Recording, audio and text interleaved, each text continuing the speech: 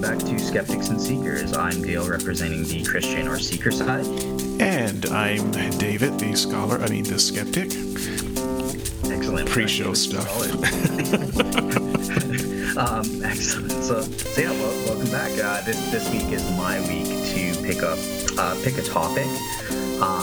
And I stated that I want to make an attempt to make a claim based on the evidence from messianic prophecies, and see how it comes out. Let's see if I can make some kind of an argument based on this evidence and establish a G-belief authenticating event. I'm coming up with this argument in real time, as I've told David, so I don't know how it's going to turn out. It might be an utter failure. David will say it will be. But yeah, I'm excited to figure this out in real time and see what I can make of this. So before you jump in, let me just make a quick statement, because I think it's probably fair to the listeners to make it. I don't really want to make it, but I'm going to. So there was a bit of a fracas on the discussion board this week, and it's a fracas. It's a discussion board. This is the internet, and where people with personalities and strong opinions, stuff happens. Get over it. So I would, I just want to say for the listening audience that Dale and I have kissed and made up, minus the kissing. I would say so. Okay, yeah. So I guess it's fair for the audience. Yeah, I would agree 100%. Like I honestly mean it when I thank David for his rebukes. I don't totally agree with it. I'm more of the mindset of Sarah, but I have to be mindful that David's not lying when he says this is how I'm being perceived. Like if someone I consider a personal friend really feels this way about me, then okay, you know what, something's wrong. I don't want to be perceived that way, and that's why I made a decision. Look, I want to go back to the way I was when I first started, and that has to come out sincerely.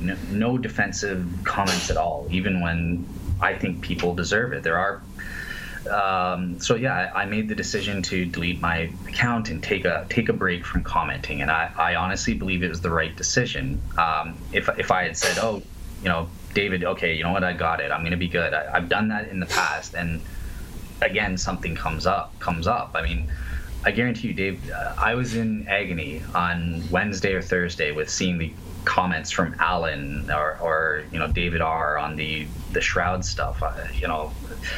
I think I might have, if I had promised, okay, I'm always going to be sweet and innocent, I don't know if I would have had the self-restraint to do that. So I'm taking myself out of it until I can guarantee that I won't make a defensive statement or something. So I think that's why I made the decision I did. So. And I also want you guys to know this is completely Dale's decision. I actually disagree with the decision. I think you should stay on and continue to work through it and engage. So at no point did I... You're going to jump. You guys are going to jump on me, and it's going to reflect badly on Christ. Like if I had... It's true to all of that. It will, you will, you'll screw up, I'll screw up, we'll screw up. But that's how humans do, and that's how we grow. And I don't think that you are actually under any obligation to stay as you were when you started this. You're growing. We're all growing through this process. And, people may or may not like what you grow into, but you have the right to grow into it. And, whatever else happens, I support you. And my concern is only in, people who are listening, especially not even so much the people who are on the boards, because everyone on a discussion board mostly has a thick skin. It's the people who follow but don't comment. And Unbelievable is full of those. And I would like to not be full of those.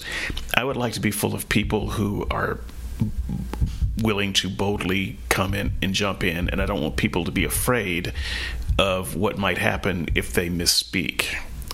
So it is for the more timid among us that I say, yeah, we have to be mindful when we impugn someone's motives, even if we're doing it in the name of polemic or what have you. And I have to be called back on that too, because I'm a polemicist, and it's very easy to go too far. And so that's my only concern. And I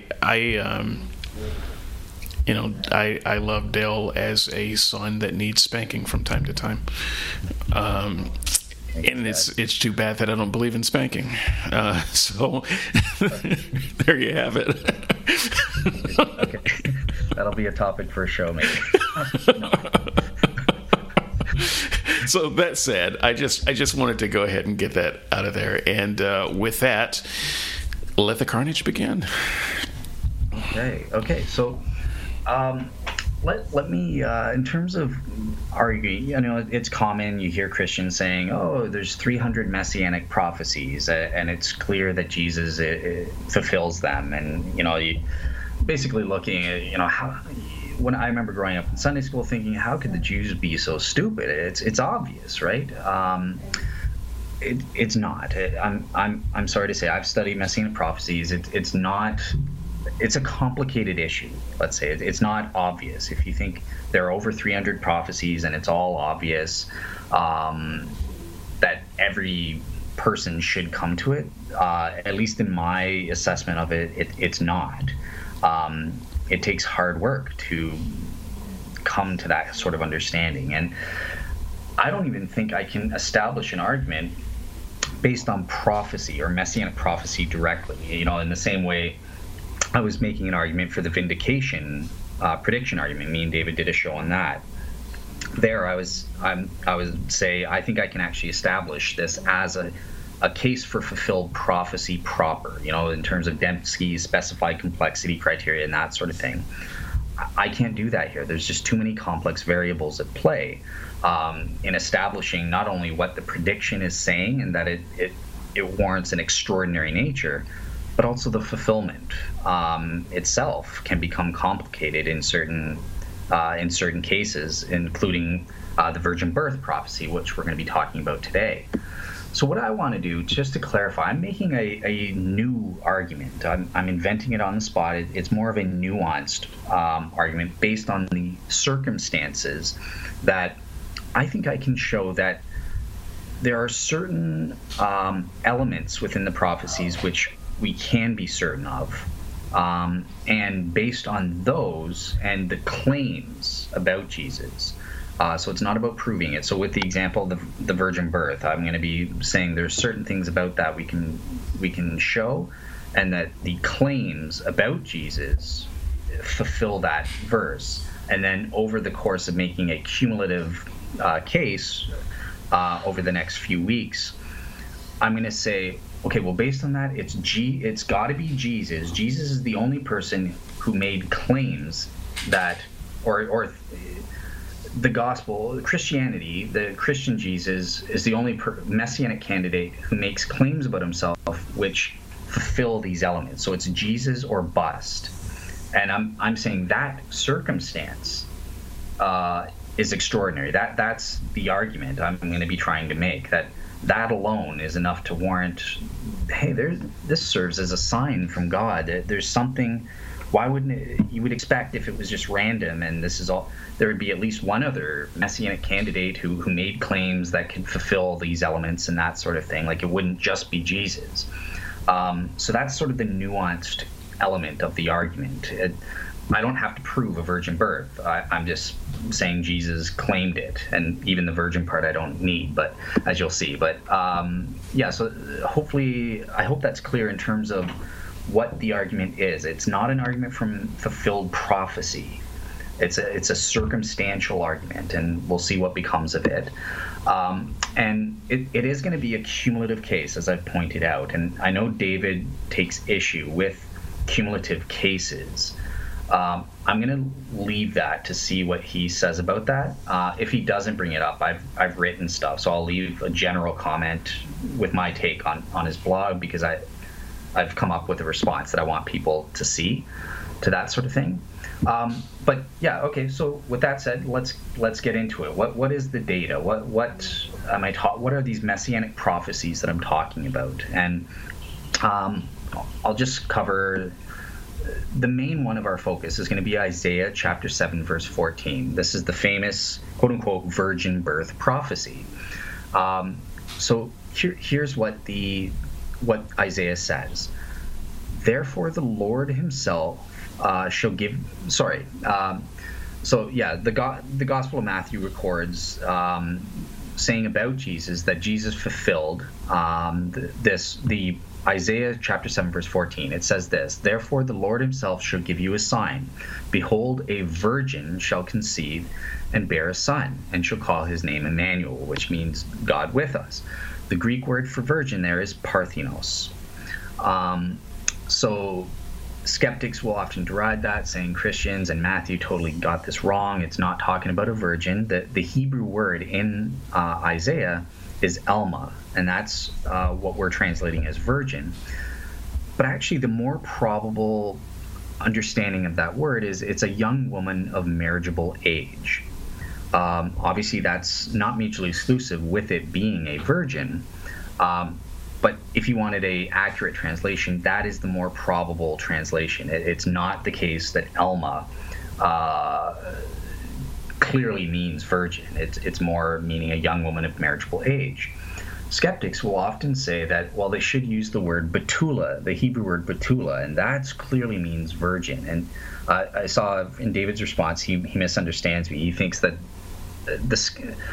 I'm agreeing with the skeptics on this. No, the skeptics are wrong. Betula is just as vague as Alma. You can't make a case either way. Either word, like there was no word that would have been better to use if Isaiah wanted to mean virgin.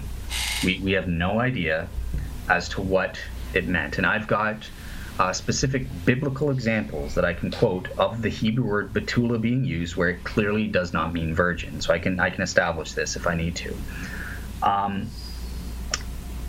So yeah, from my research in it, what Hebrew scholars, both Jewish and Christian, I don't think we can know exactly what the originals, based on the word use alone, we can't really determine conclusively. Did it mean virgin for them, or did it mean young woman?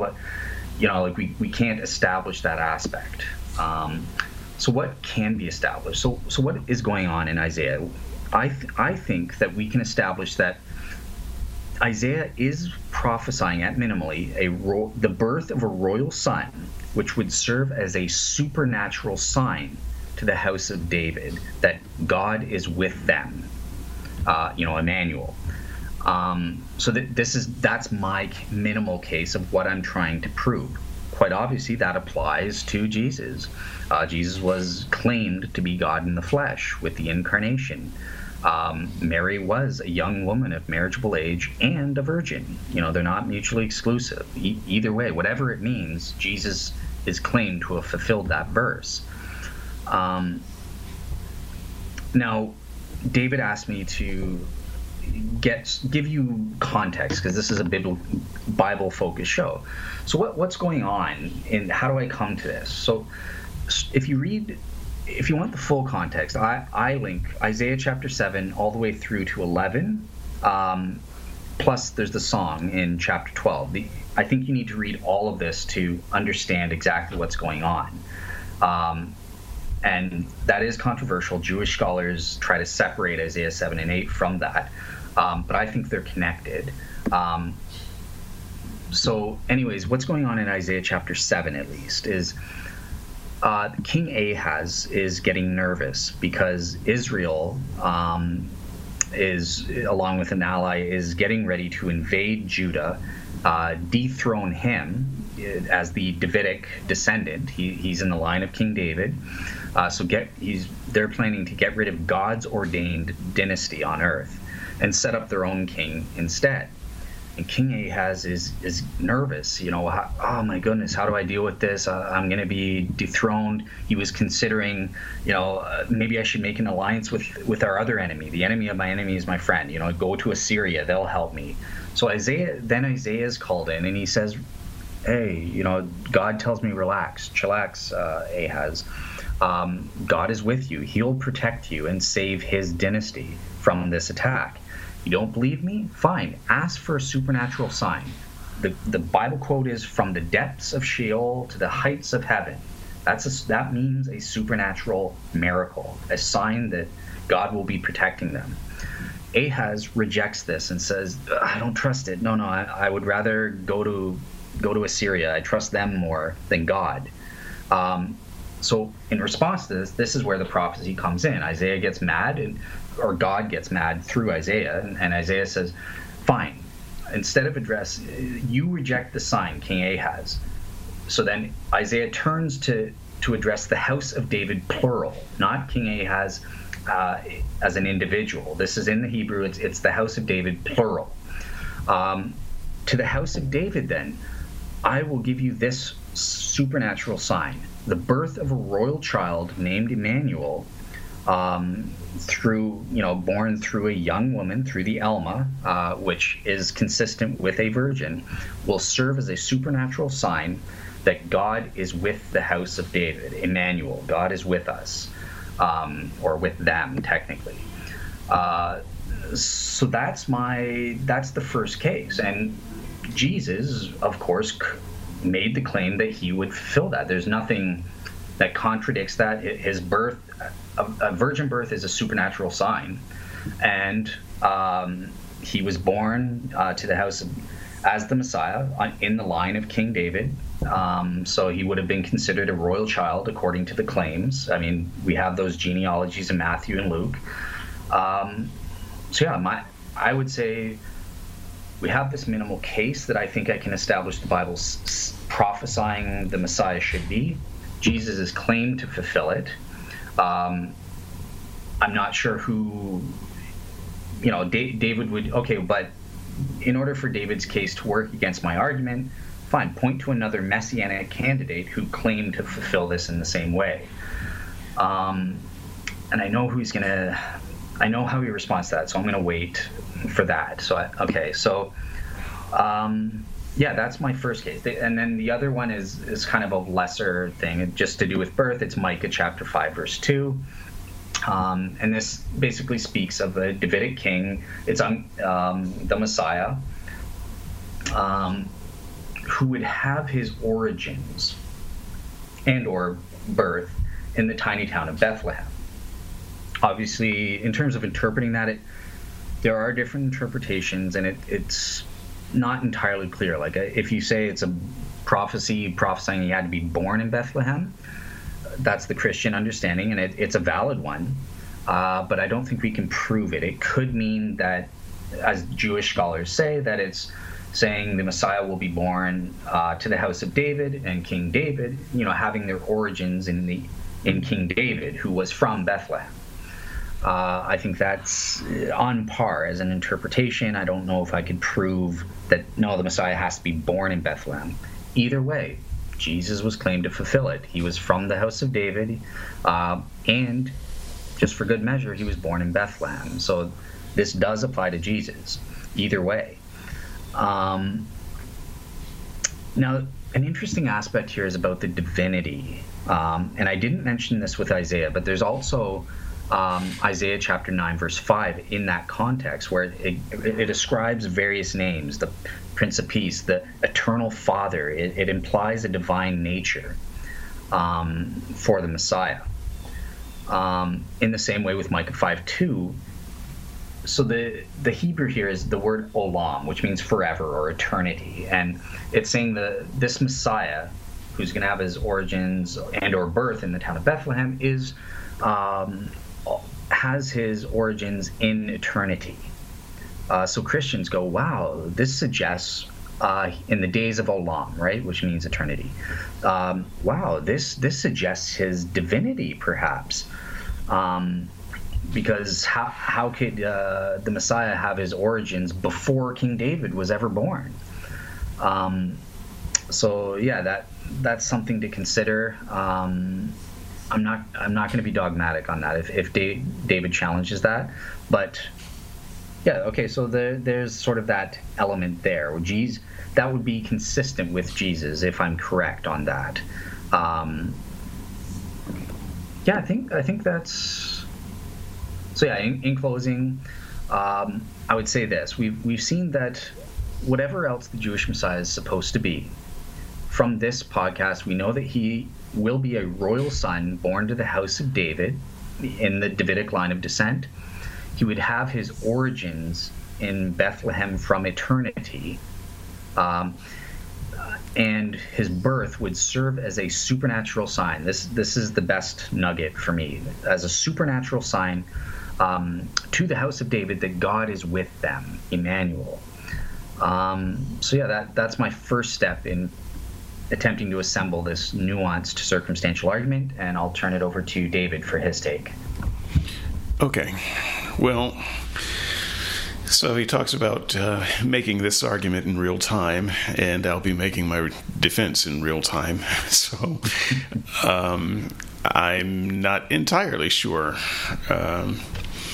There were several times through that I wanted to interrupt and ask for clarification, and I did not. And had I been more diligent, I would have written down notes while he was talking, and I didn't. So let's see how this goes. I think the place in your explanation that piqued my interest the most was in your description of Isaiah's prophecy of the birth, and you kept calling it supernatural, that he was prophesying that something supernatural, and I kept listening to the words that you were reading from the scripture, and it seemed like you were making a leap to the supernatural that the passage does not support. So I'm wondering if you're applying a little bit of headcanon there, because if we can agree that the passage is not definitively virgin birth, then what is the supernatural claim you think is being made? Okay. So we're taking turns. Before I even try to make a more full case, I just need to get some clarification there, because I didn't see the supernatural in that passage. So no, that was the point then. No, we can't definitively rule out a virgin. Well, I understand that we can't rule it out, but we also can't rule it in. We could rule it in. Like, we can't prove dogmatically that that's what it's saying, but you can't. Virgin is a. But we don't have any reason to believe that's what it's saying, and that's all I'm saying. I mean, if you say, well, the Christians say it's virgin, and so we'll read it back into it, that's not a very good reason. You have to have a reason from the perspective of the writer why that would be virgin, and we don't have a good reason for that. I'm not saying that it wasn't. I don't think it was. But I'm not saying definitively that it wasn't, but I don't think I have to. You are claiming that he's making a supernatural claim, and yet you acknowledge that the word he uses doesn't entirely support that. So I fail to see you making even your first point that Isaiah is making a supernatural claim about this birth. So no, it does. Would you? Because I'm trying to understand what you're saying. So you would say that the virgin birth, obviously that's supernatural or miraculous. Yes, right? Absolutely. Miraculous sign. Supernatural. Yeah, we can use that word. Yeah. Okay. So you're not making. Okay. So fine. That's an equally valid interpretation of the text. So why I'm saying it has to be, in terms of how do I get that it's a miraculous sign, you get that part, right? How do you get the version out of that verse at all? So my nuanced argument doesn't care. I'm not saying it has to be a virgin. I'm just saying it's consistent with a virgin. But there could be other supernatural. Okay. Let me try to clarify this, because I don't want to be argumentative, and I don't want to spend a lot of time on things that we're not actually arguing. Let me just say this quickly, and then I'll let you go. This is your turn, actually. So, a birth of a royal son could be considered supernatural in different ways, other than you're born of a virgin. I don't know however else you want to say that, but a virgin birth is one such way that a birth could be considered a supernatural sign to the house of David that God is with them. And I'll turn it over to you because it's your turn. So. Well, that's fine. I don't mind some back and forth here because it's for the sake of clarity. So let's just take that term, birth of a royal son. And let's include the word that was used for virgin. Or young woman. I don't remember what it was, but it doesn't matter. Now, what I want you to do for me is pretend that you are back in that time, and there has not been any more writings after that. There's not been a New Testament. There's not been a Jesus story. All you have are these words written freshly from Isaiah's pen. What do you see? So what I'm saying is that Isaiah, God prophesied that there would be a royal son born to a young woman. Yes, but do you see? Would you just be honest? Would you? Are you saying that if there had been no intervening history between then and now, you would look at those words and say, "Oh, yeah, he clearly means virgin"? No, I wouldn't. No. Okay, so you wouldn't. So you wouldn't think that. Correct. Okay, so not necessarily. But that's not a thing that would necessarily jump to your mind. You would have to have some reason to go there. That's all I'm trying to establish. But no one knows what the original hearers might have. We can't say 2,500 years. Well, I wouldn't have. I can say that because I don't know Hebrew, but from what I can know, I wouldn't jump to that conclusion. That wouldn't be my thought, even if it's a word that could be translated that. I mean, technically, Fräulein in German it's the same type of word. Could mean young woman. It could be virgin. But if someone said, "Oh, that Fräulein is with child," I would not think, "Oh, virgin birth." That would not come to mind at all.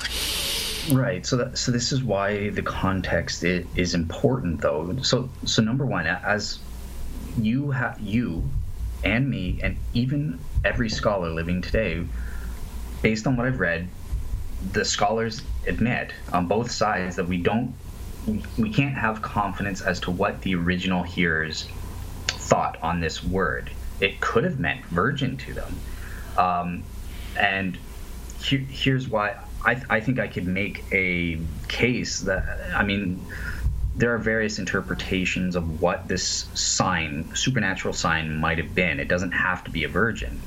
And this is why I'm eliminating that argument, and I'm saying whatever the supernatural sign element of this birth was, we at least know that the Messiah has to have a birth from a young woman, possibly virgin, that is seen as a supernatural or miraculous sign. Okay, stop. This is what I'm trying to question and push back on.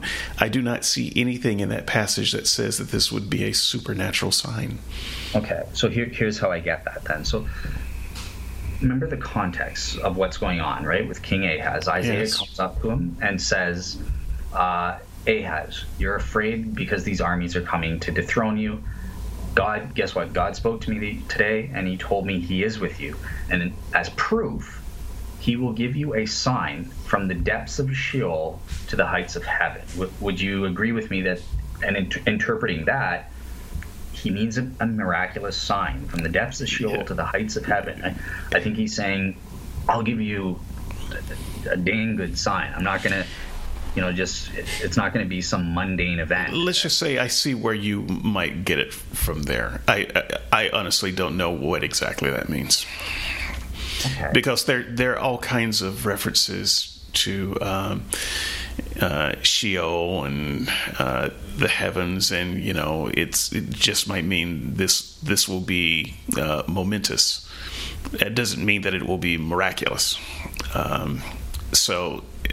Yeah, I can't go as far as you are willing to go there.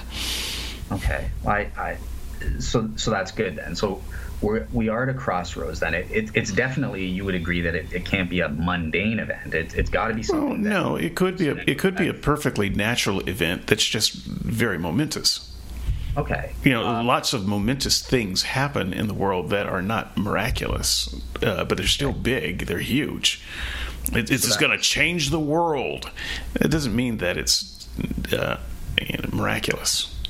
Fair enough. So that's where our disagreement would be for the audience. I think my honest reading after seeing the scholarship and reading the full context, I think it's more probable than not. I'm not going to be dogmatic, and it's obvious that it has to be supernatural.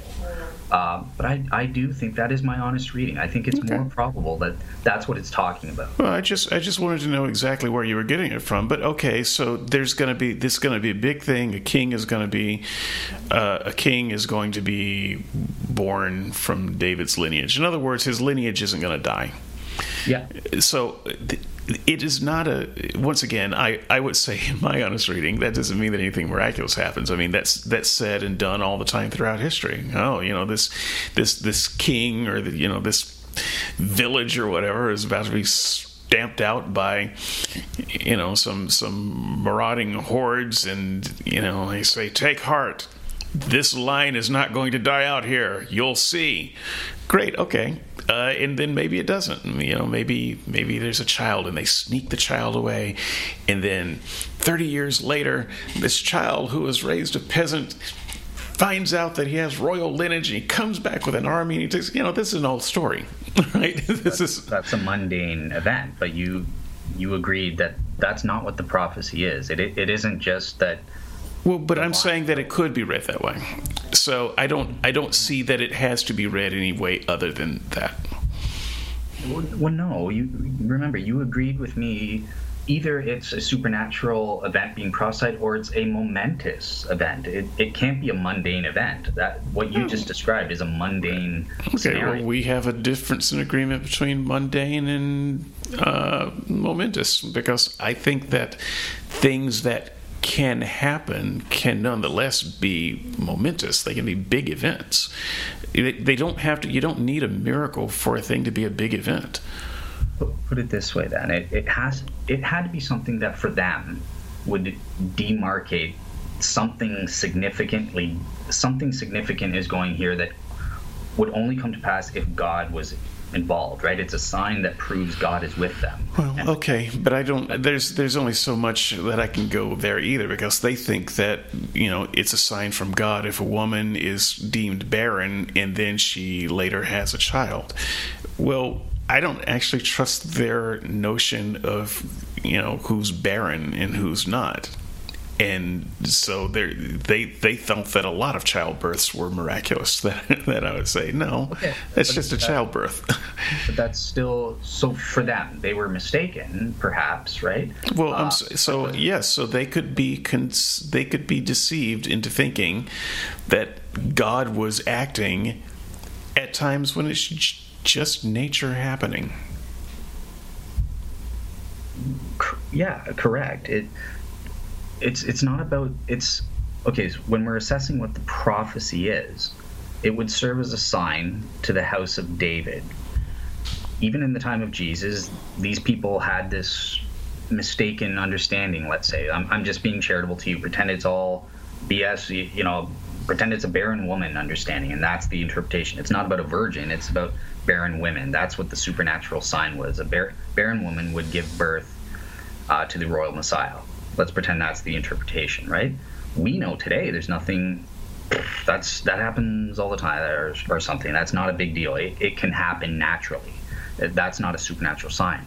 But to the people that the sign was given, they mistakenly did think it, and therefore it was a demarcated event. It was seen as a miraculous event that only required God, and that signified, this is the Messiah.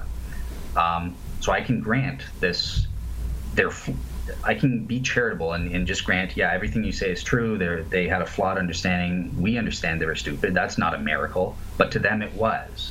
and that was the point of the prophecy. Okay, I don't know that I agree with that, but I will be charitable and grant you that. I don't think at the end it's going to make that much difference, but okay. I think that we have a better grounds to move forward, but I would still say that leaves open a lot of possibilities for this to be fulfilled. There are a lot of ways that you could convince people who don't understand how the world works very well that something momentous happened and that it was from God and that this is a sign.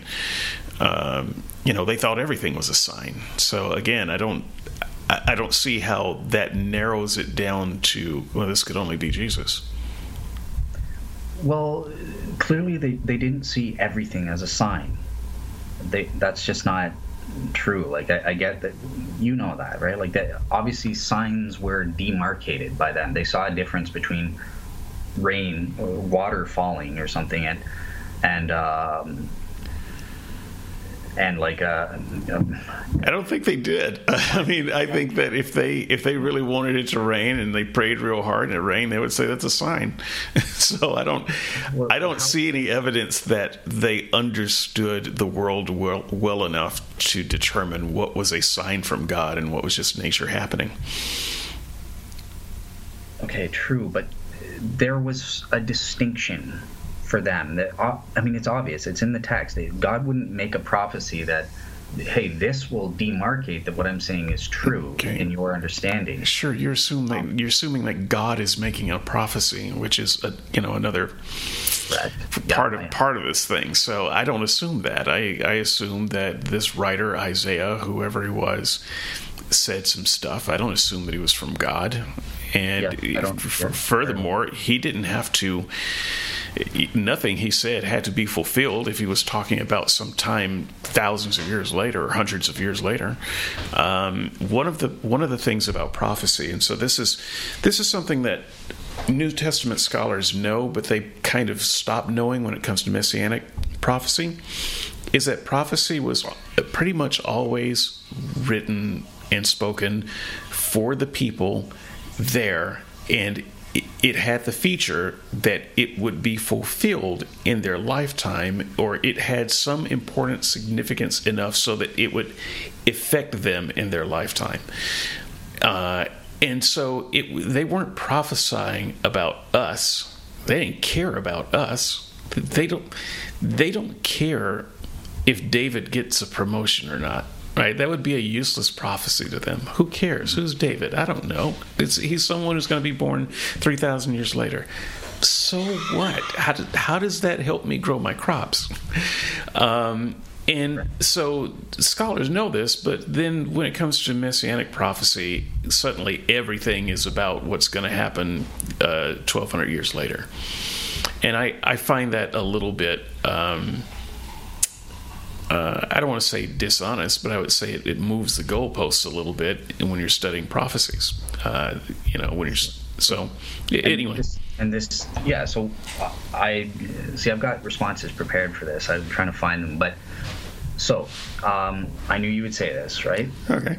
It's true, and this is part of the difficulty of why I don't think a Christian can make an argument from prophecy proper, because there are techniques that have to be used. Double fulfillments or prophetic telescoping is what David was talking about there, right? And where they see different elements that were supposed to be separated in time. They think it's all going to happen at once, or this sort of thing. These are techniques or explanations that Christians and Jews, for that matter, this is a standard interpretational technique. And if I were making an argument from prophecy, David would have a point. That appears strained. I mean, come on, no. These guys really thought this was going to happen in their day. This child that was supposed to be born in Isaiah chapter 7, verse 14, it's a common Jewish response, and I think they're right, that the Jews who heard this prophecy thought this child was coming 700 years before Christ was ever born. They were not thinking, oh, okay, this is about the future Messiah that's going to be born 700 years later. But this is the way God obscures his prophecy, and we're not questioning why God does that. Hiddenness of argument raises its head again, doesn't it? Sorry? Hiddenness of God raises its head again. You can scold God for being ambiguous or not being clear with his prophecy. He didn't want them to understand what he meant, so why say it? He obscures it, right? It is obscured. It's not like it requires these interpretational techniques to get it, and this is why it's not obvious to everyone, and people don't see Jesus. Oh, he obviously fulfills this, right? Okay, so can I use that to springboard into one of my arguments that I wrote down? Go ahead and finish, but let me help me put a pin there so that I can come back to that. So the only thing I wanted, just to finish off then quickly, is the development of these concepts, right? This is kind of like a progressive revelation technique. The development of the Messiah, in my understanding of the scholarship, I do think it took time to develop. So a lot of the messianic typologies, like when you point to Psalms, this is talking about David. This isn't about the Messiah. But in Jewish thinking at that time, okay, this is about this is about the King David, or a king in his thing, right? Like some Jews think this prophecy in Isaiah 7:14 was talking about King Hezekiah, and say, well, Hezekiah was supposed to be the Messiah, but something went wrong. It messed up. He clearly did not fulfill this prophecy. And over time, Jews were getting this. They kept hoping the next king, he would be the Messiah as we understand it today. He would fulfill all these prophecies and bring to pass things. And every time there was this failure, they reevaluated, and eventually this became amalgamated into, this is how the concept of the Messiah, he's going to be the fulfillment of what those kings should have done. That's all along. We now get, it was talking about the Messiah the whole time. We thought it was about King David, or we thought it was about King Hezekiah in this case, or the child born in Isaiah chapter 8. But there's this clear tension where the Jews themselves recognize, okay, this guy that we thought was supposed to be the fulfillment of this prophecy is not doing the trick. He doesn't live up to the standard. And out of that's where this development of the concept of the Messiah starts to crystallize, and that sort of thing. So you can say, well, that's just natural processes or whatever.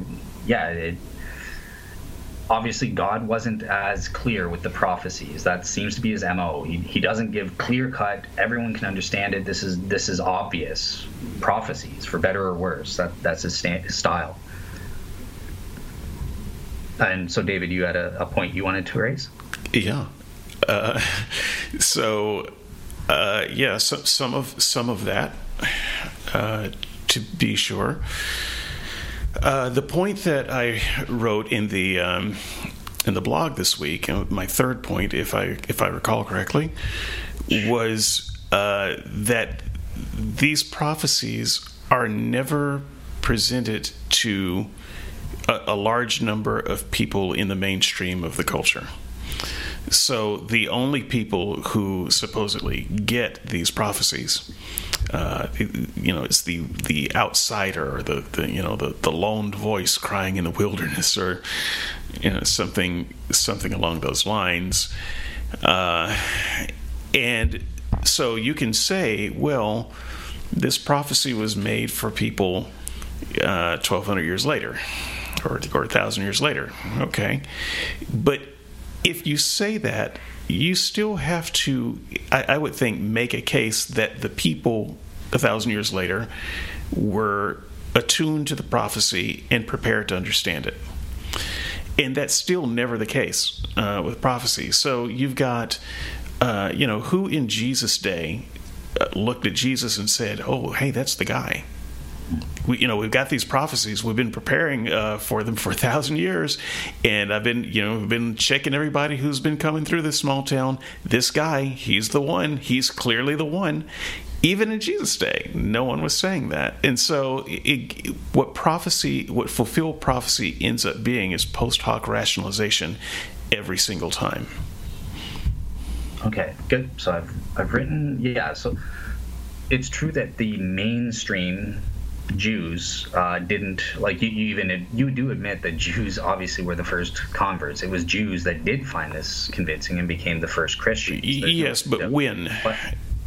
Who were the first Jews outside of Jesus' own cabal who said, wait a minute, that guy seems to be the Messiah? I'm looking at this prophecy. I've got the book. Let me just double check. Yeah, no, that's him. Who were the people who did that?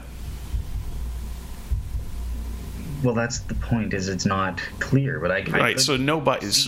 That's what I mean when I say nobody recognized him that way. Okay, the Essenes did. Then, if you want to be simplistic like that, there are prophecies that the Essenes recognized were messianic and that applied. That Christians said, "Yep, that's messianic," and it's talking about Jesus. So I could play that game if I wanted to, but here's the point of why I don't think you are correct, that no mainstream Jewish people or the leaders, Jews at large, at the time of Jesus, did not find Jesus convincing based on what they understood the Messiah to be. But so what? I mean, I'm sorry, that's the claim. It's always been that way. In the book of Isaiah itself, there's talk of this righteous remnant. The majority of Jews do not follow God. They do not understand the truth about God. They reject that, even though they had actual prophets telling them, hey, this is what God says. They reject it. They worship pagan idols and that sort of thing. So there is this notion, even within Judaism, as you call it, of the righteous remnant within Israel. So you seem to want to go, well, the majority didn't buy it, therefore these are the true. Well, I'm just saying the prophecy has to be for somebody at some point, and it seems like you can't come up with any particular point in history where people looked at the scriptures before the events happened or even during the events where they were prepared enough to say, you know, we should be expecting a Messiah right about now, and we should be looking at this place, and oh, there's a guy, and he looks like he fulfills these criteria, and yes, this is the person of prophecy.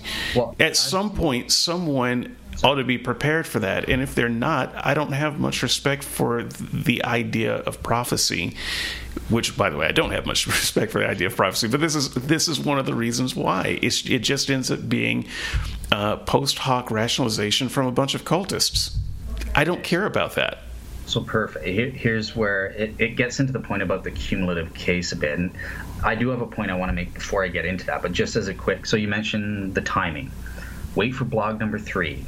I'm going to be talking, that's going to be one of my major things, is that the Messiah had to come but before the destruction of the Second Temple. This is going to be another part of my cumulative case.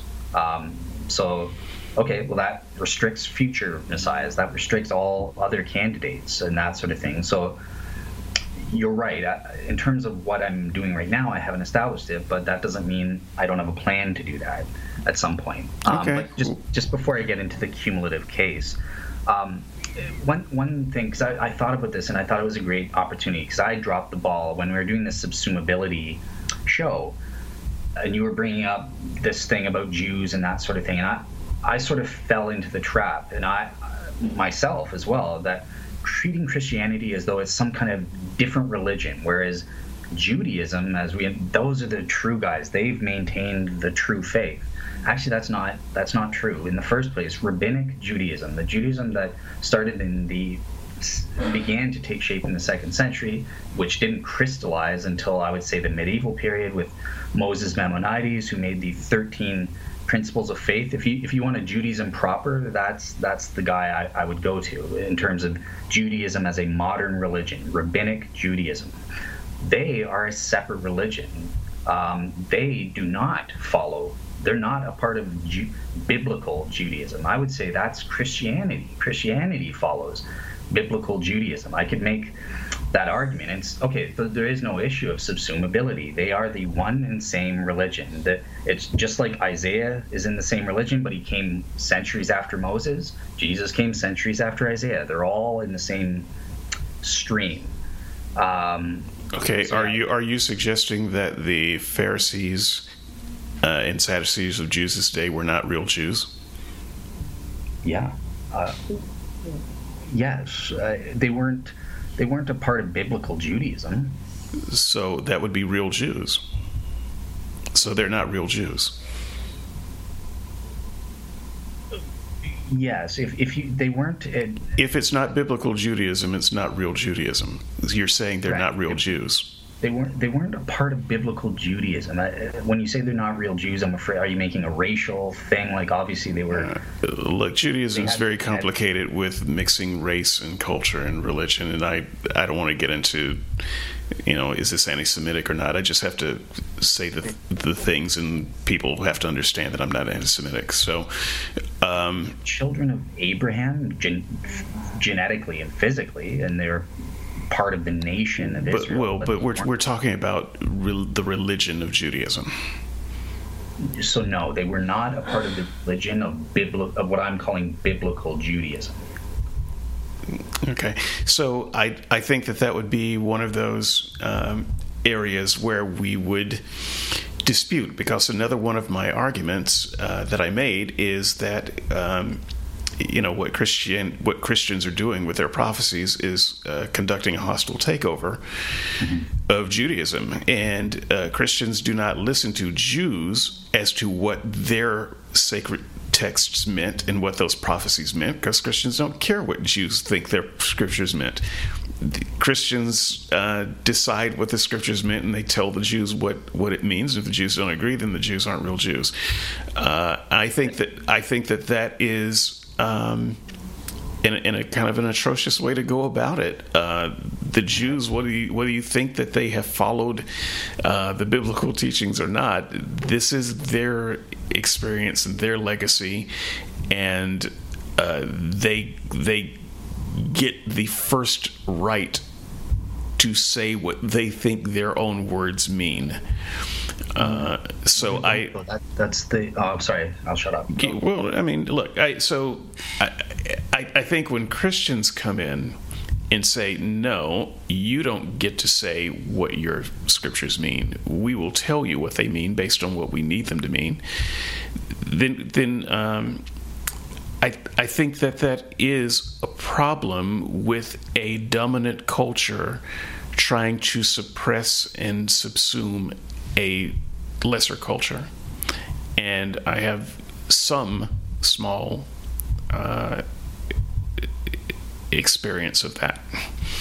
So it feels a lot like that when I hear Christians talk about the Jewish prophecies. I mean, just have you looked into, for instance, in your research, what Jews say about these prophecies, and have you considered them at all?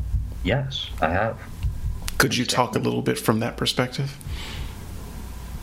Yeah.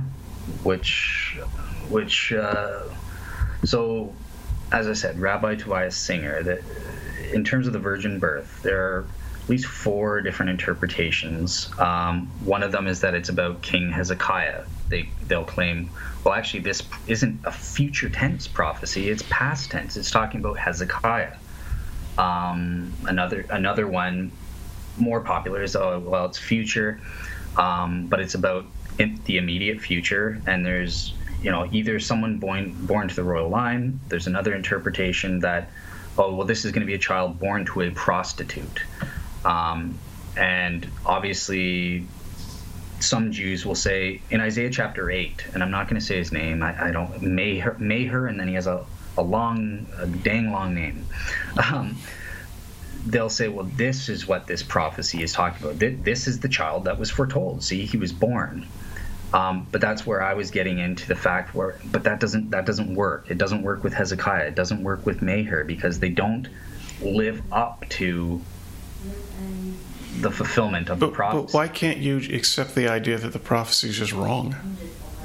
Maybe that was the prophecy, and it just ended up like so many other prophecies, unfulfilled. So I can, right? So remember, my argument that I'm making here is circumstantial. I'm saying it's got it.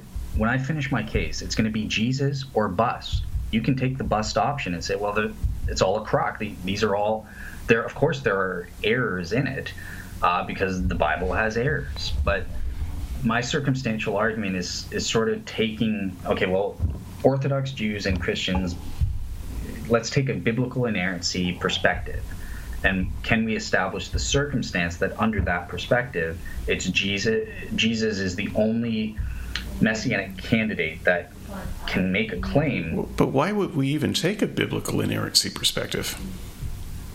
Because you want to see what you can make of it. But obviously... Well, if you're not a biblical inerrantist, that seems like a very strange experiment to do.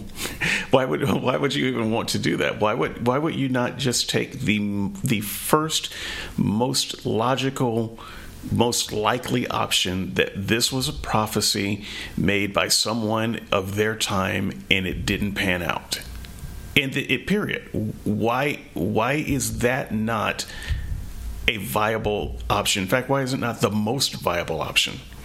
So it is a viable option, but I'm trying to establish an argument to see, okay, let's just see what can be said based on what we know about the Messiah, pretending it's not an error.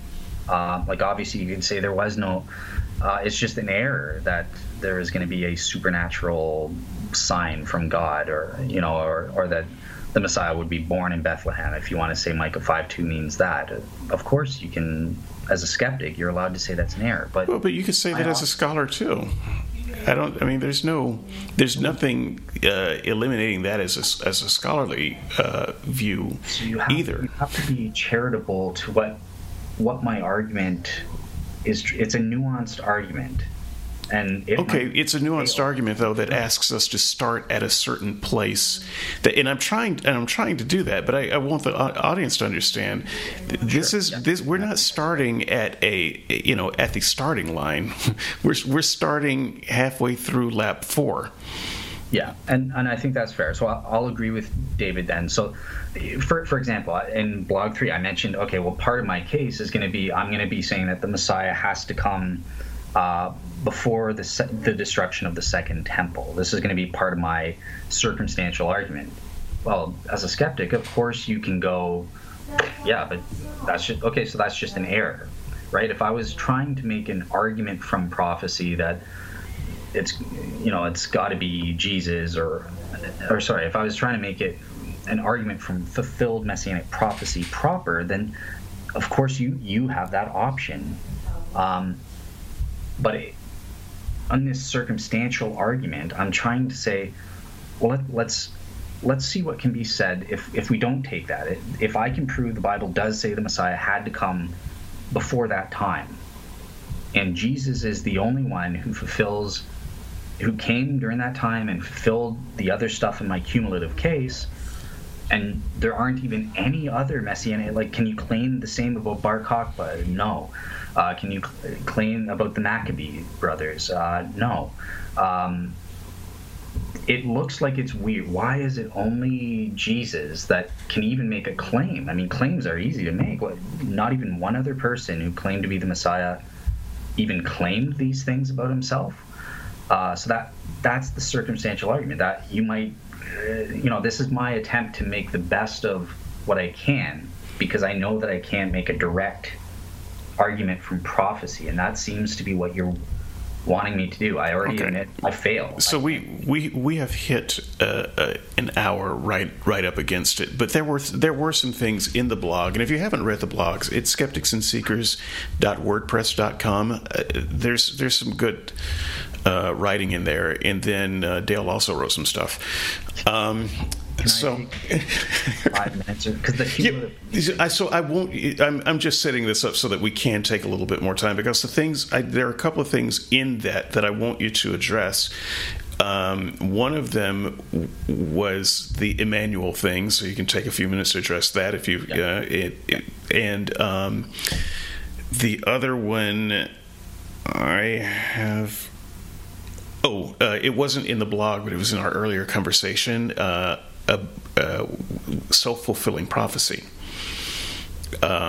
where a person can take these things that you would claim to be prophetic, and I use the example of Mary, having some loose understanding of Scripture. She would have been an illiterate peasant. She may not have even heard them. I don't know. Maybe she heard them as children's stories. But the fact is, maybe she finds herself pregnant.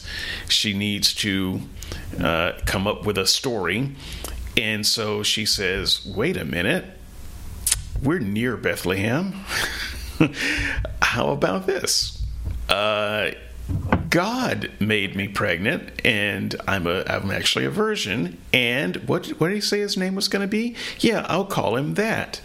So that would be an example of self-fulfilled prophecy. Do you have any way at all of distinguishing, miraculous claims? Miraculous fulfillment from just that kind of self-fulfilled prophecy. So if you could address those two things, sure, we can take a little bit more time. Okay. So starting with the self-fulfilled prophecy, this is an objection that only applies to an argument from prophecy. And of course, David is absolutely right that self-fulfilled prophecies wouldn't count as a G-belief authenticating event. Just with his scenario, though, about what Mary did, I would say that, and this leads into a second point, that's not what happened, actually, because she got the name wrong. She called him Jesus. It's supposed to be Emmanuel. So, I could play that game. And that's sure, I hope you do, because I want you to address that. Sure. So that's my next point.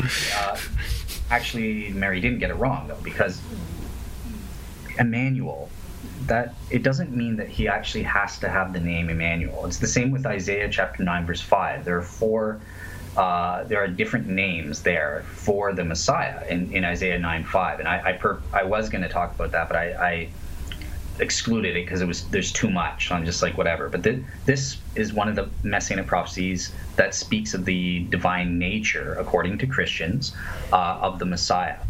Now here's the Jewish counter, and I think the Jews are somewhat right. But if you want to be a skeptic, well, one of those names is the Eternal Father. Jesus is God the Son. He's not God the Father, so I guess it's a failed prophecy. But that's you not following Jewish scholarship. I mean, it's not that to be taken literally. It's can be interpreted in a way that it's, and this is from I'm talking about Jewish non-Christian scholars here. So in Egypt, right, they would give throne names to the royal son or the royal king. They would give them 4 different names, which could either describe properties or attributes they wish to instantiate in these kids. That's what's going on in Isaiah chapter 9, verse 5. And it's the same with Emmanuel. Emmanuel means God with us. And that's what this sign is meant to say, is that this birth is a supernatural sign that God is with you, with the house of David, protecting you. So that's what the name, it's a representational name. This is my interpretation that I think the verse is talking about. I'm following Jewish scholars on that much, right? And Christians also say the same thing. Otherwise, they'd have to say there's an error since Jesus wasn't named Emmanuel. But yeah, like this isn't that's how Matthew understood it. I mean, he quotes the name. He doesn't see a contradiction between it, right? So you just need to understand what those names are in an ancient Near Eastern context. It was done all the time with these throne When did the Jews call Jesus God with us? They reject. They didn't. Okay. Just checking. Well, Peter is a Jew. He did. So there you go.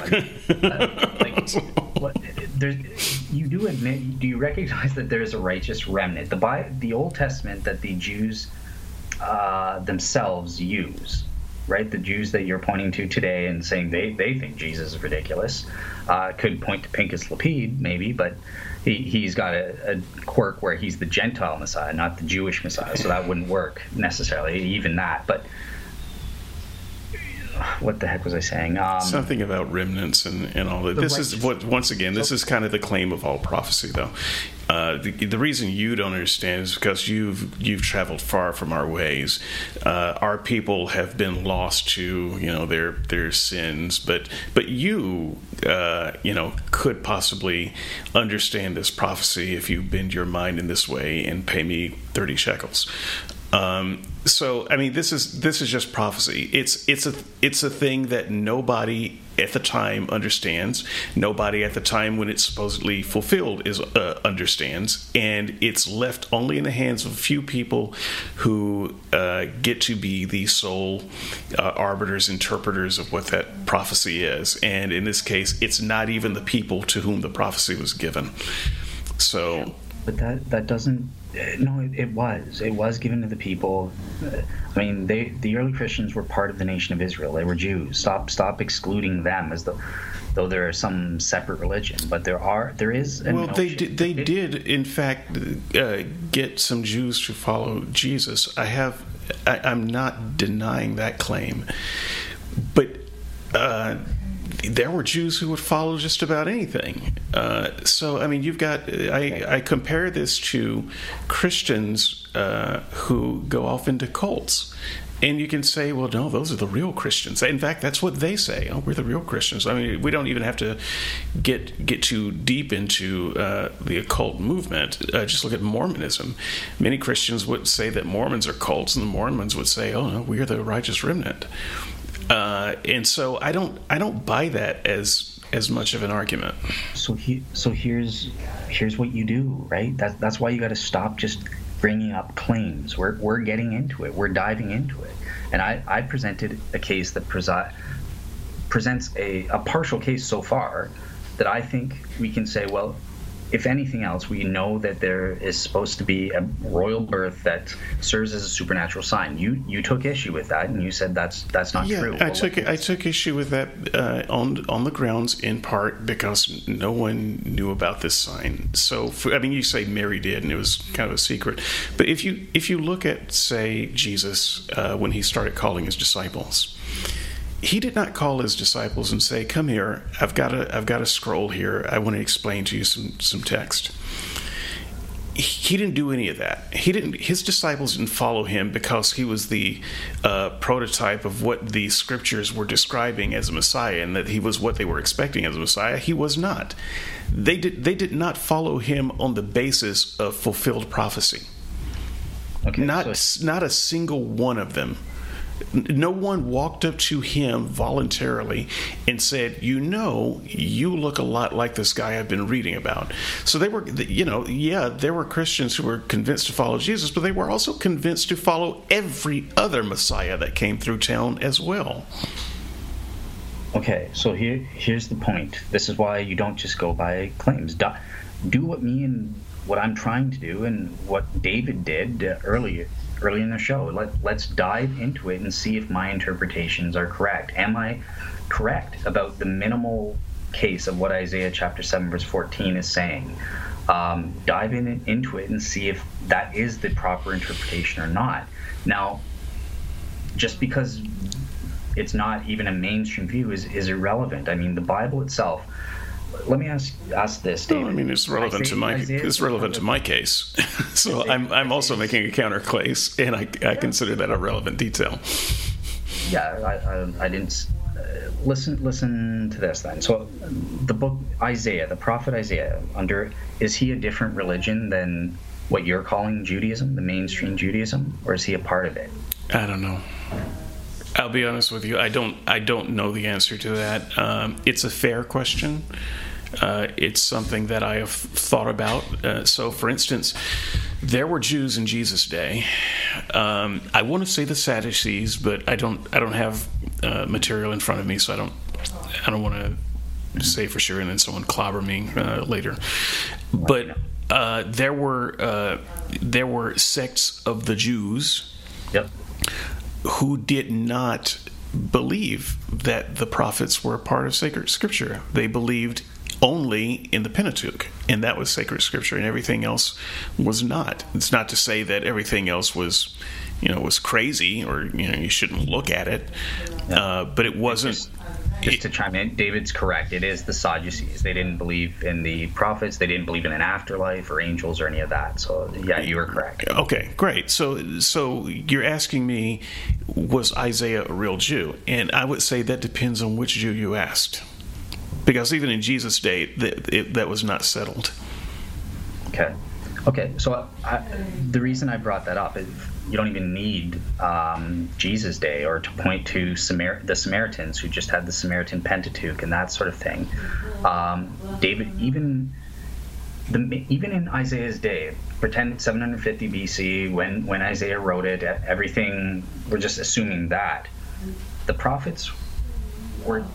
Some secular scholars say, well, the prophets were chastising the Jewish establishment even back then, because for them it was all ritualistic. We do the temple sacrifices, we follow Torah, but the prophets were saying, no, that's not what it's about. You have to approach God with the right heart, and that's the most important thing. There was a split between the prophetic class and the priestly class. So I wouldn't necessarily, like, secular scholars will say, well, see, the prophets are repudiating. No, they're not. That's false. But the sacrificial system, they admit the law of Torah that you have to make the sacrifices. That's good. But that's not if you're just doing that with a wrong heart, like I'm just going through the motions, then that is putrid to God. He wants you to, the most important thing is that you are repentant or that you are approaching God with a truly thankful heart. It's not the sacrifices themselves. And that was what the prophets were elucidating or clarifying with their message but yet the majority of the Jews at that time were just, or at least the leadership or the mainstream Jews, were just going along, no, we're following Torah, we're doing the sacrifices, who gives a fig if I'm truly repentful or truly thankful? That doesn't matter. The prophets were renouncing that attitude. But the point of me bringing it up is that the way you're treating Christians as being a part of biblical Judaism, as I call it, well, you could do the same to Isaiah. You have to, or any other person that comes after the earliest writing or something like that. And that's not, I suggest that's not, there's something wrong there. Like they're in the same line. They're in the same. Well, I would say that in the same way that you think that the bulk of today's Jews aren't real Jews, I'm not entirely sure that Isaiah was either. That's consistent. Yeah. Right. I mean, I'm not sure of that, because Isaiah had some ideas. Jeremiah is another one who had some ideas that the mainstream Jews did not agree with. So, they were certainly not looking forward to the role of suffering Savior, whether that meant an individual or whether it meant the Jews as a group. Or the nation of Jerusalem, as many Jews would interpret it, also many Christians. But they would say, well, that guy's out of his mind. That is not the Judaism that we were promised. He's preaching a different doctrine, if I can use some New Testament Christian terms to apply to these guys. And so they would say, yeah, he's preaching another gospel, and you shouldn't have to listen to him. There's a reason that all the prophets were killed. Yeah. I appreciate that. I think that's a good. If you're comfortable with just saying, well, yeah, Isaiah is not. Isaiah had the religion of Isaiahism, or it's like a separate religion, or the prophets are like a separate religion. Then you're being consistent, I guess, and that. And just so people aren't too horrified when they're listening, I don't know if that's what I'm saying. I'm saying that is a possibility, one that I have considered, and one that makes sense. I don't know that I am going to actually ever be able to refine that understanding much better with the information that we have, but that's kind of where I see it. There was a bit of a schism in Judaism, and even in Jesus' day, you can see the various factions and so forth as they lined up behind various people. And so, yeah, it wasn't a completely monolithic culture even then. And so, yes, there were some people who decided to follow Jesus. But the point that I don't want to get lost there is even the people that followed Jesus didn't follow him because he was the Jesus of prophecy. Because he didn't present himself as the Jesus of prophecy. You don't get that until Matthew starts writing, or Mark. If you follow the stories, Jesus did not call people based on the fact that he was the fulfillment of prophecy. He called people because he could do miracles, or this, that, or the other. He called people who weren't terribly educated in the prophecies anyway, and so I don't think that you can make the case that, see, Jesus is obviously the fulfillment of prophecy, and that's why people followed him. That is not why people followed him, at least not initially. It became a post hoc rationalization at some point, but it wasn't the initial reason. I would agree with you that it took time to develop the understanding of how Jesus, of seeing certain messianic prophecies. It wasn't immediate in that sense, right? Like, quoting Matthew, oh, Jesus went down to Egypt. That fulfills the prophecy because it's messianic typology. That wasn't there immediately. That took time to develop. I don't know. I wouldn't push it as late as. With that one, I think I would leave it for Matthew. But so I think that we're in the process of agreeing here that you more or less, yeah. Yeah. So here's the last thing that I was trying to get to. So David takes issue with cumulative cases in general.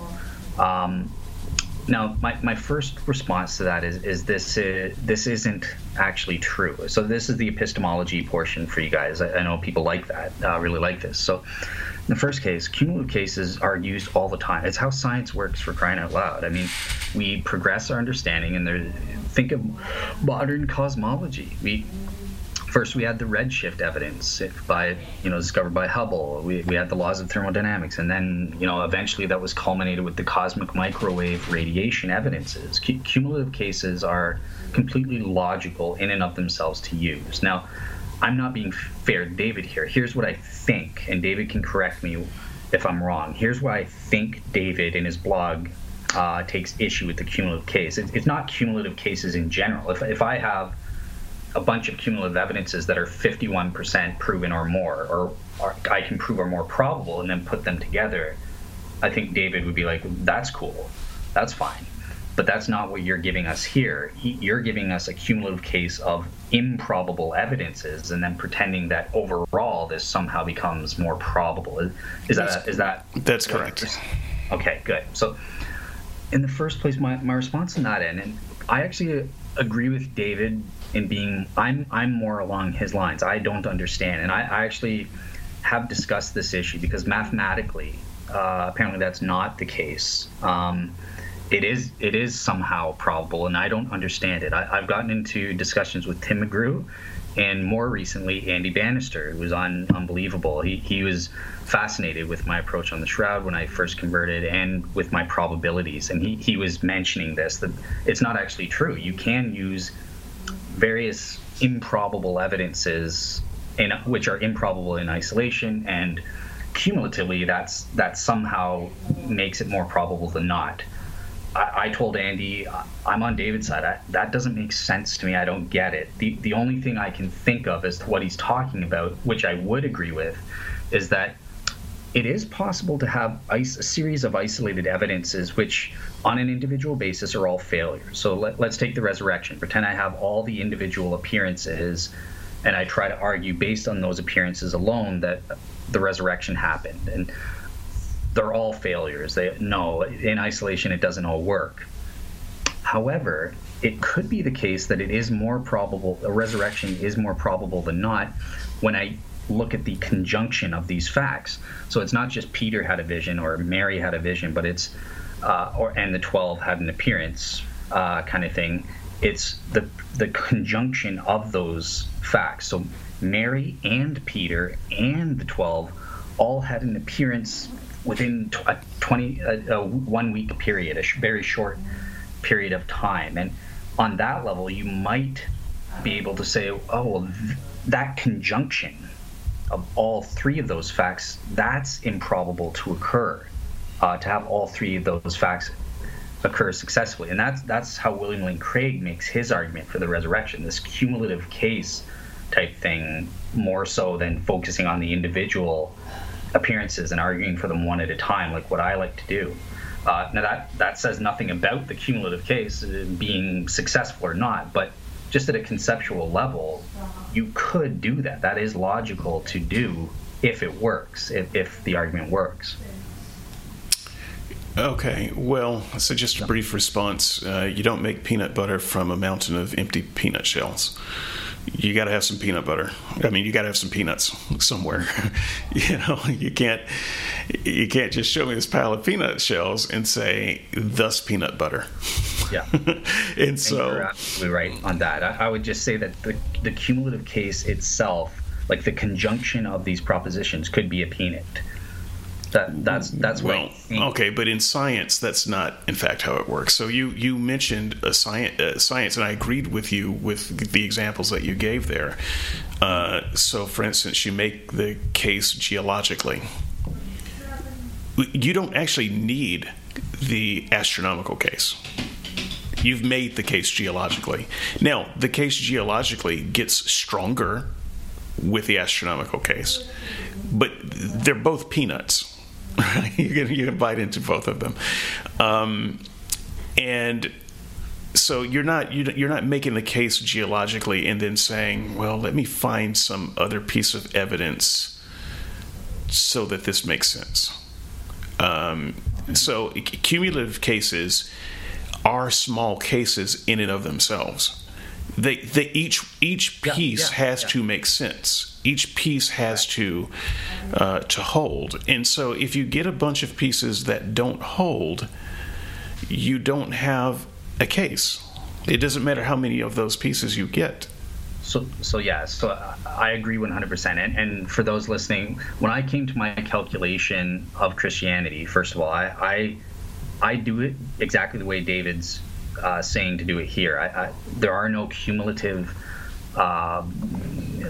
cases or something like that where I'm taking improbable evidences in isolation, but cumulatively they're more it's more probable. Like I think I like the way David said, a cumulative case can be a piece in and of itself. That's the only point of clarification that I'm saying. It could be a piece.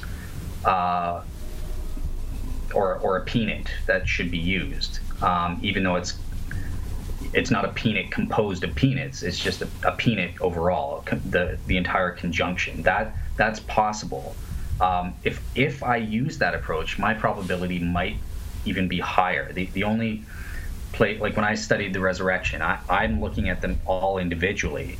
I could assess the cumulative case of the conjunction. Well, Mary and the women had an appearance, and Peter had an appearance as an individual, and the group of the 12, and the 500, or whatever. I could put them together as a piece and say, is it more probable or not that something like that would happen?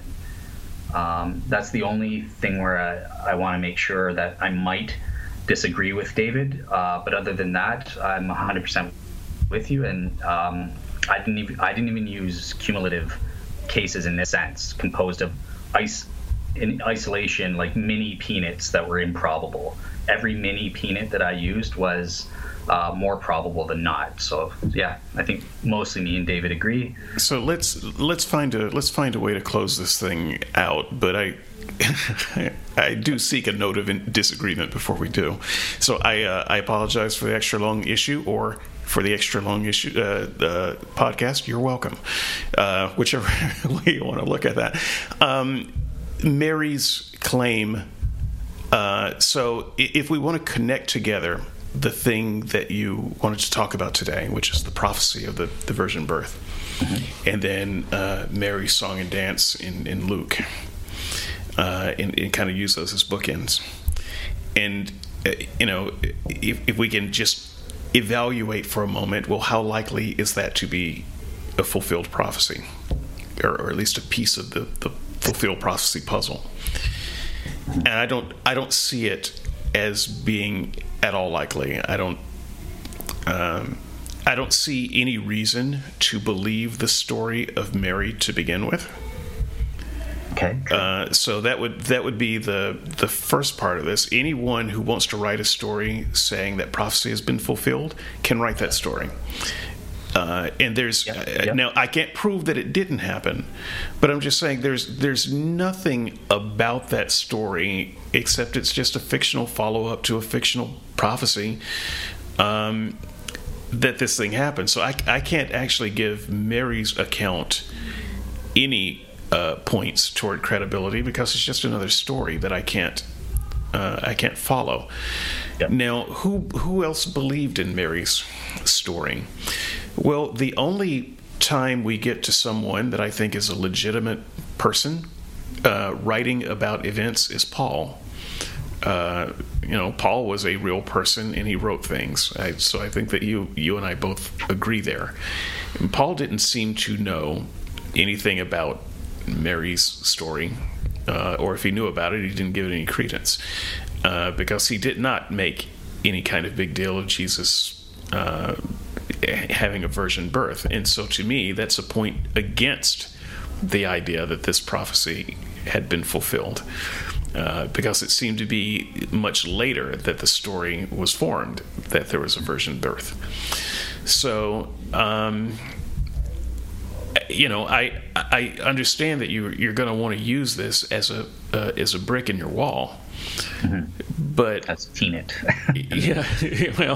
a log in your fire. However you say it. I understand you want to use this, but I don't. Right now, you have not given me any reason to accept this as a plank in the ship. I respect that. I think, unfortunately, your reasons as laid out, and I notice you leave Paul for the end when I did, but he's sort of secondary. He doesn't. Here's the point. So I think I have established my peanut, because David, first of all, he's right that I can't prove the virgin birth as opposed to a made-up claim.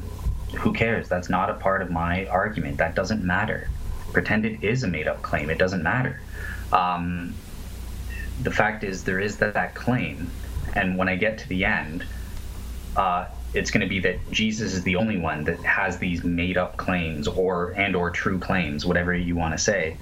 That's how the circumstantial argument is going to work, because we would. I'm trying to say we would expect others. If it's so easy to make up these claims to fulfill these prophecies, we would expect at least one or two other messianic candidates who could also make the same claims for themselves. Right, but a quick counter to that is they didn't understand what Isaiah said as referring to a virgin birth anyway. So Gotcha. No one would have made that up because they wouldn't have known what you were talking about. Virgin birth? What prophecy of a virgin birth? You haven't even established that there was a prophecy of a virgin birth. So here's the thing. Like, this is why whenever I have like a compound thing, you like to get in there after the first one. Like, that's right where I was going to go. So I started with the fulfillment aspect, because that's where you started, and then I was just going to go into about the prophecy itself. Is it actually a peanut? And yeah, my peanut. If you're thinking my peanut, my brick. Let's say that it sounds.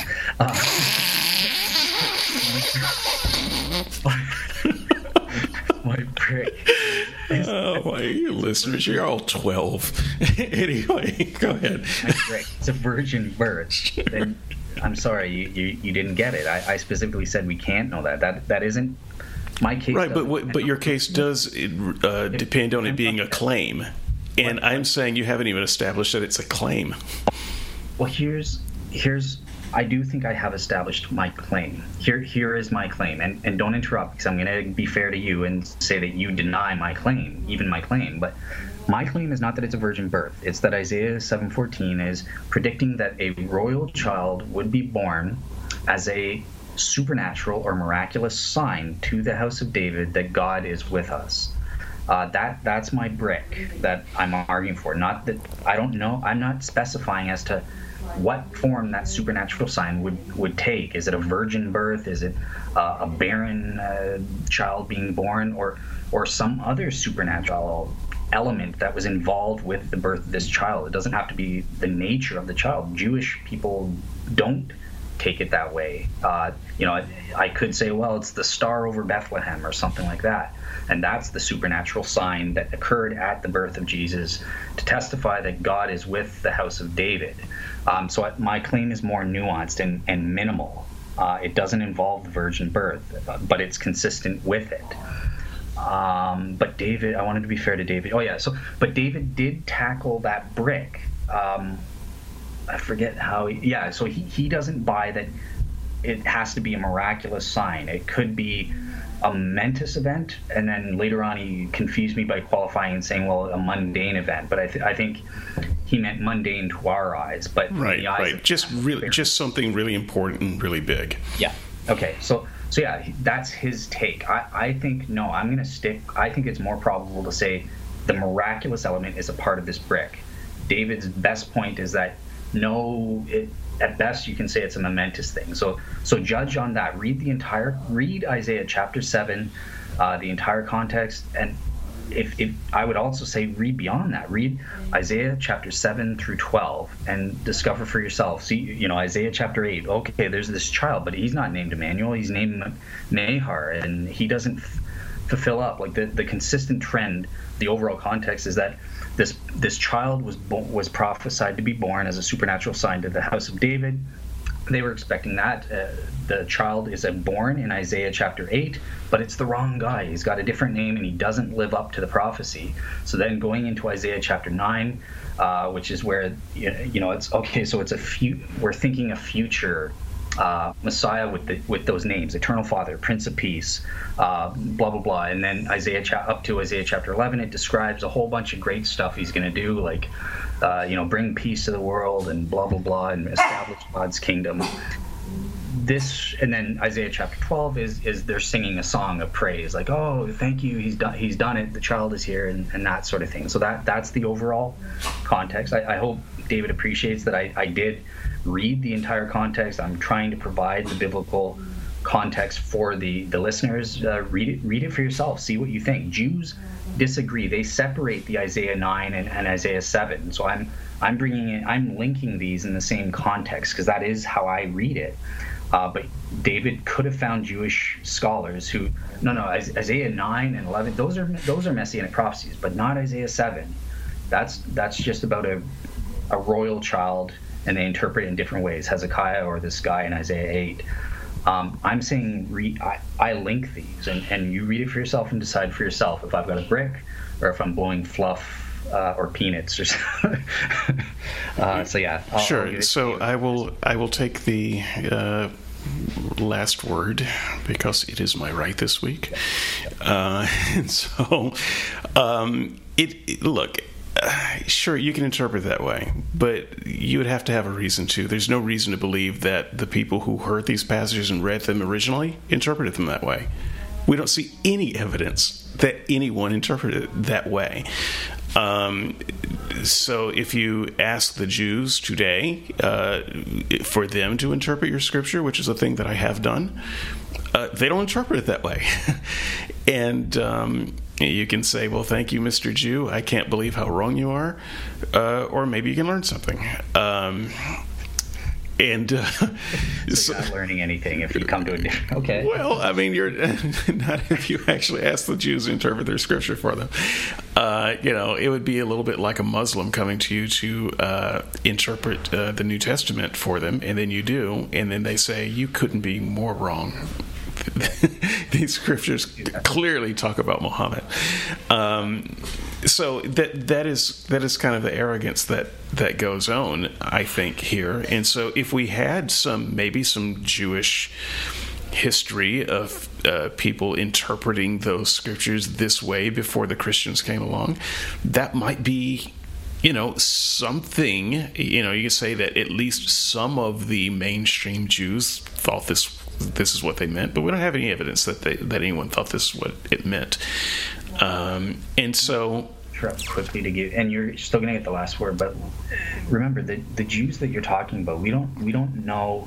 It's true that I don't know what it actually meant to them, but it's the same is true of you. We don't have writings of Jews from 700 Agreed. BC. We don't know what the one calling himself Isaiah meant. And we don't have his explanation of it. So pointing to and we don't have anyone terribly close to the time giving some explanation of it.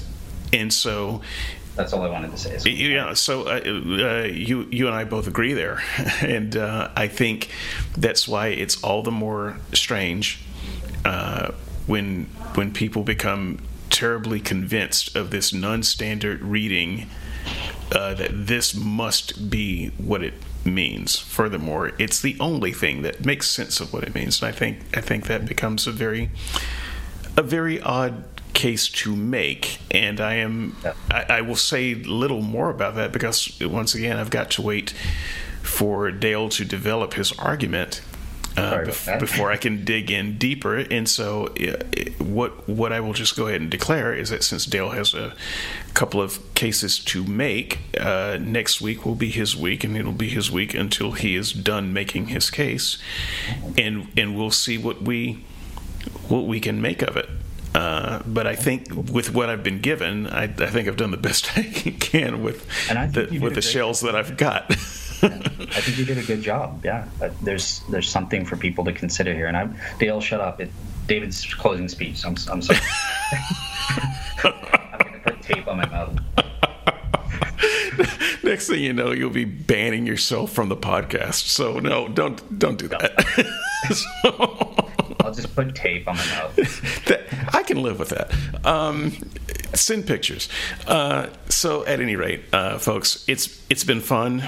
Sorry, my voice is a little bit off. I'm not lethargic. I was very excited about this show, and I enjoyed it. I just can't seem to talk very much right now. So what's about to happen, a little bit of inside baseball, is Dale and I are going to break for some lunch, and we're going to come back and record with what's his face? Barry Schwartz. Barry Schwartz. May the Schwartz be with you. We're going to come back and have a conversation with Barry Schwartz, and I'm going to do my best to get that podcast up today. Today being tomorrow for us. So whenever you listen to this. So if you didn't see the Barry Schwartz in the feed when you listen to this, look again, because I'm gonna try to get it in there pretty close to the time I get this one in there. And yeah, and one thing just as an announcement. So with the Shroud, so I am still willing. I know there's been confusion, but I never said I wanted to cancel the debate with Alan. I'm still willing to even do it if he wants to. I mean, there's no pressure. I've always said if he doesn't want to do it, which it seems like he doesn't, then that's fine. That doesn't mean he doesn't deserve to be considered or anything like that. But either way, I've given him till tomorrow to let me know. If he does want to do it, he can email me. But if not, that's fine. I'm still going to address his comments as well as some of your others that I've seen on the boards in a listener feedback episode. So either way, you'll get some kind of response from me on some of the comments that have been going around or some of the criticism of my Shroud series. Sure, and I invite people who are not interested in the Shroud series because maybe it's just a one-sided lecture. This podcast coming up with Barry Schwartz, well, it won't be a debate. Andrew will be providing the other side, and there'll be I think some listener feedback and questions of Schwartz. Am I right about that? Yeah. So I worked into the questions themselves are really from the audio. Tyler B., you always scold me, for example, for not mentioning the long arms, and I've given him the answers to that, 2 answers to that. But I mentioned why it's not in the podcast. It's not appropriate yet. So finally, Tyler, you will get your response with Barry. It's one of the questions. Look out for that. You'll get your answer.